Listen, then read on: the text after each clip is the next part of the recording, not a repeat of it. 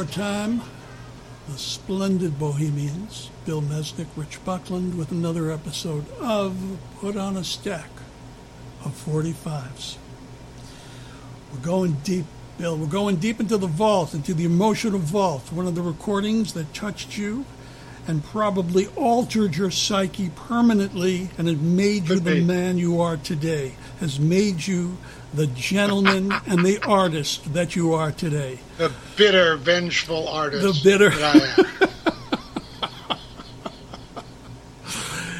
You are going to, and we are going to share. Hey, Rich, yes, you've got a lot of nerve to say you are my friend. When I was down, hey, you just stood there grinning. You got a lot of nerve to say you got a helping hand to lend. Nah, you just want to be on the side that's winning. Yeah, that's what they all say. Let's leave the rest of Bob. Positively, we're talking about 4th Street, and we're talking about the immortal Bob. And when I say immortal, we're talking immortal, not. He's immortal. He's still alive, but he's immortal. Boy, is he immortal! This guy is beyond anything that Protean has lived in my lifetime or anything that has come before. God bless Bob Dylan. What I've witnessed. So the year's 1965, and I'm hanging out with my friend Rick Fetter, and Rick's old man works for Columbia Records, and I see that near his turntable he's got a 45 RPM, and it says, "Please crawl out your window." If Bob Dylan Columbia promo. I turn it over, and there is positively 4th Street. This is before it hits the radio. Yeah, and you mentioned that you still have that, and that's got to be incredibly valuable because that was a misprint that got recalled almost immediately. Almost immediately, and the real B-side is from a Buick 6. So, you have stated emphatically that this recording changed you and had an impact on you. Please, tell me how, tell me when, tell me why. Well, this record, it's without question one of the great singles. It's number 7 on the Billboard chart, number 16 on Rolling Stone's Best Dylan list of all time, 206 on the greatest of all time. I heard it on the radio, but I didn't own it until a few years later when I joined the infamous Columbia Record Club and I got Bob Dylan's greatest hits, and there it was because it wasn't on any other albums. And the thing that penetrated my 12-year-old mind with such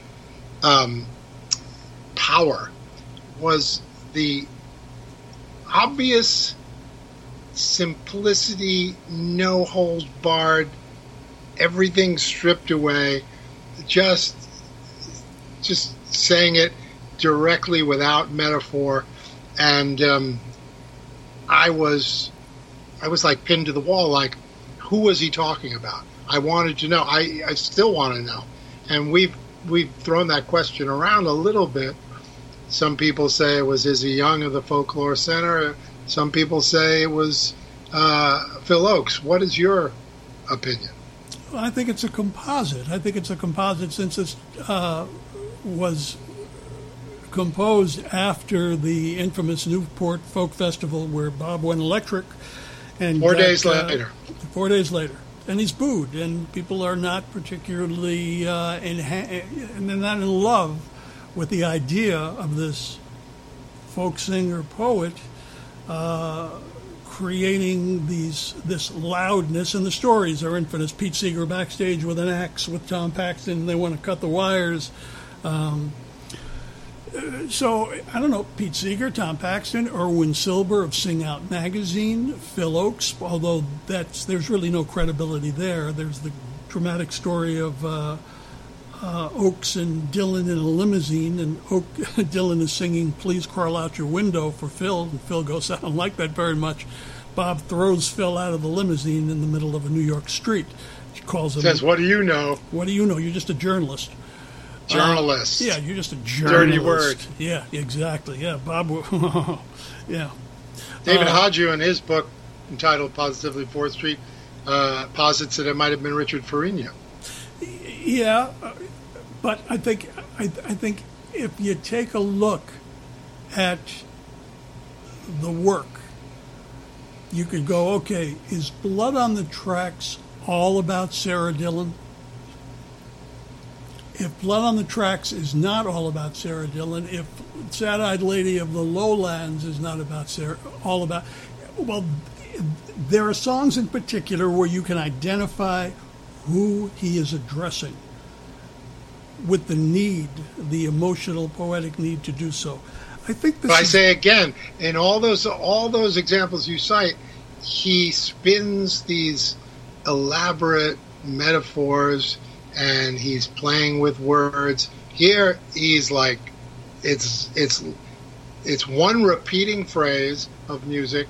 It's without metaphor, except for the one line where he goes, "The heart breaks you embrace. If I was a master thief, perhaps I'd rob them." That's the only metaphor that he uses. Everything else is, you're jealous. Get out of my face, and I don't trust you, and it's like, it's very raw to me. The bitterness is a bitterness that Dylan was known to be able to channel and to find better than most. Right. Suze Ratola says he could decimate people very easily, and you see a little bit of that in the Don't Look Back documentary where he's making fun of Donovan. He doesn't brook any competition. No, I think part of it is the ambition. I mean, this is someone who knew exactly who he was and was taking no shit for being exactly who he was. We look at it in retrospect, coming out right after Like a Rolling Stone, which was the longest single recording to be played on AM radio at 6 minutes, non-edited. 4th Street chimes in at about 4 minutes, and the fact that it got as much airplay as it did, I thought was, of course, because it was on the heels of Like a Rolling Stone. No doubt. It stands up as a testament to this particular emotional period. We also know that he had also begun his drug experimentation at this particular time. So I think he was a little on edge, to say the very least. Yeah, probably. One interesting tidbit, that when they unearthed John Lennon's jukebox in 1989, it was lined up on that jukebox along with several old rock and roll and R&B and Motown. Let's talk briefly about the covers. You wanted to talk about Johnny Rivers. Well, one of the interesting things about 4th Street is when there are not tons of cover versions of the song, but the one that it always stood out to me was from the Johnny Rivers album Realization. Now, I'm a big Johnny Rivers fan. I think Johnny Rivers is one of the sung and unsung heroes of rock and roll. I think he is a true rock and roll artist with an ability to define himself, as Jimmy Webb proved with his compositions that he wrote and Johnny recorded, such as Do What You Gotta Do. A capability of being able to express himself in many, many dimensions. I thought he captured, along with the production of the time, positively 4th Street brilliantly.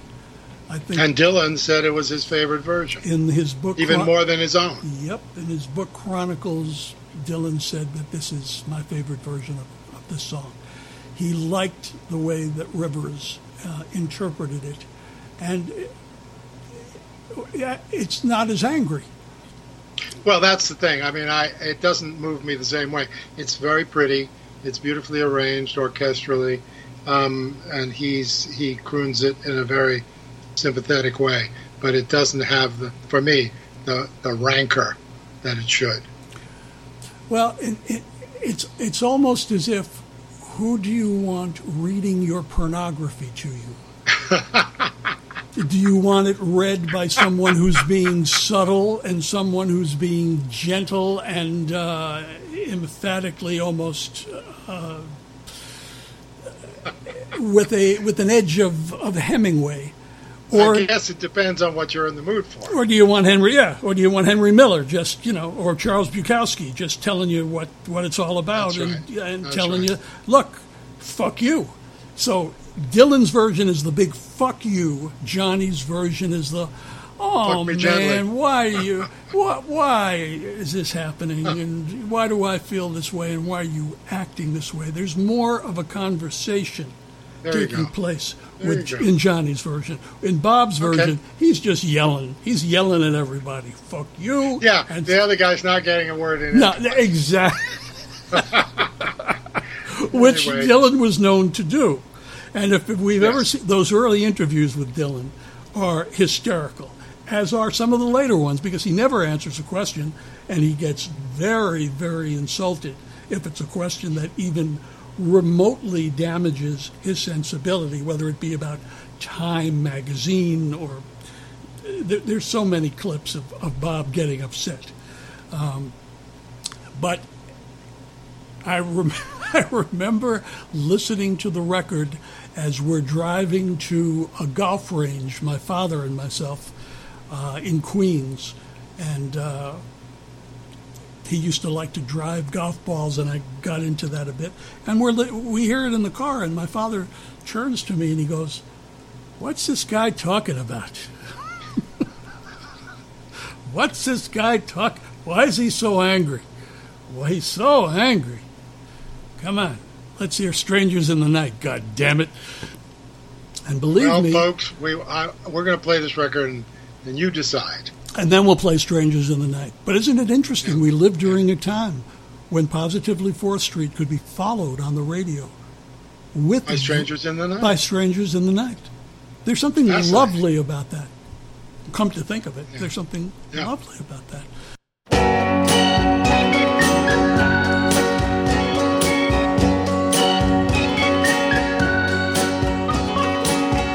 You got a lot of nerve to say you are my friend.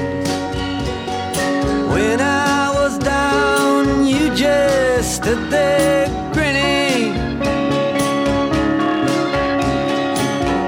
You got a lot of nerve to say you got a helping hand to lend. You just want to be on the side that's winning.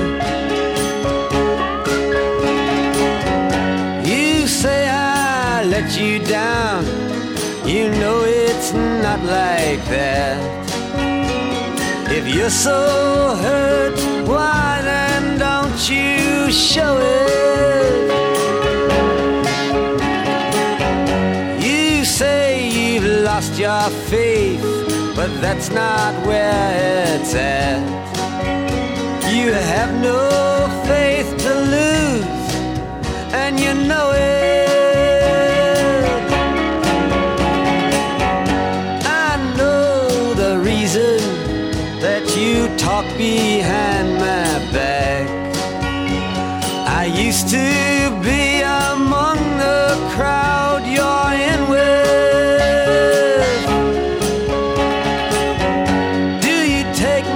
Such a fool to think I'd make contact with the one who tries to hide what it don't know to begin with. You see me on the street, you always act surprised. You say, "How are you? Good luck," but you don't mean it.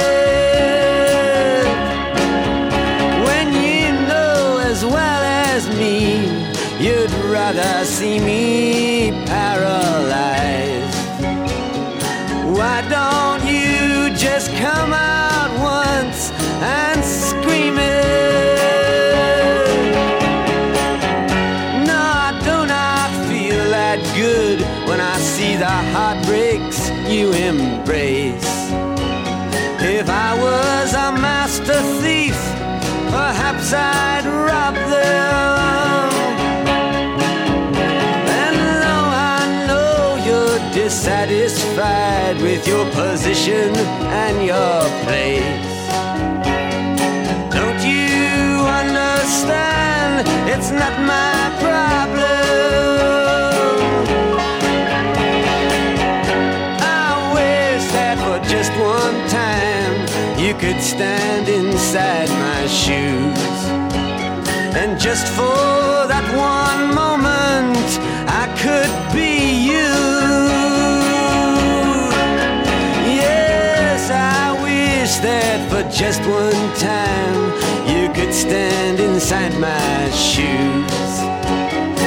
You'd know what a drag it is to see you.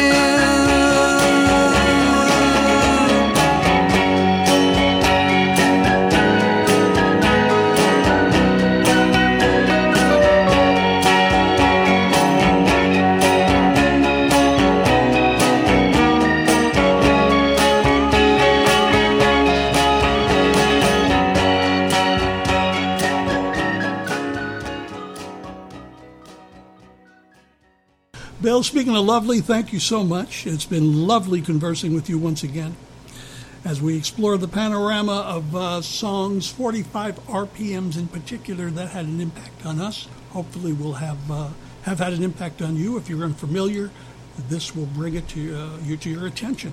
And we will be back again putting on another stack of 45s one at a time. Sometimes we double them up because we make references, but you can dig it. Can you dig it? I can dig it. We can dig it. We'll see you soon, gang. Thank you. Stack of 45.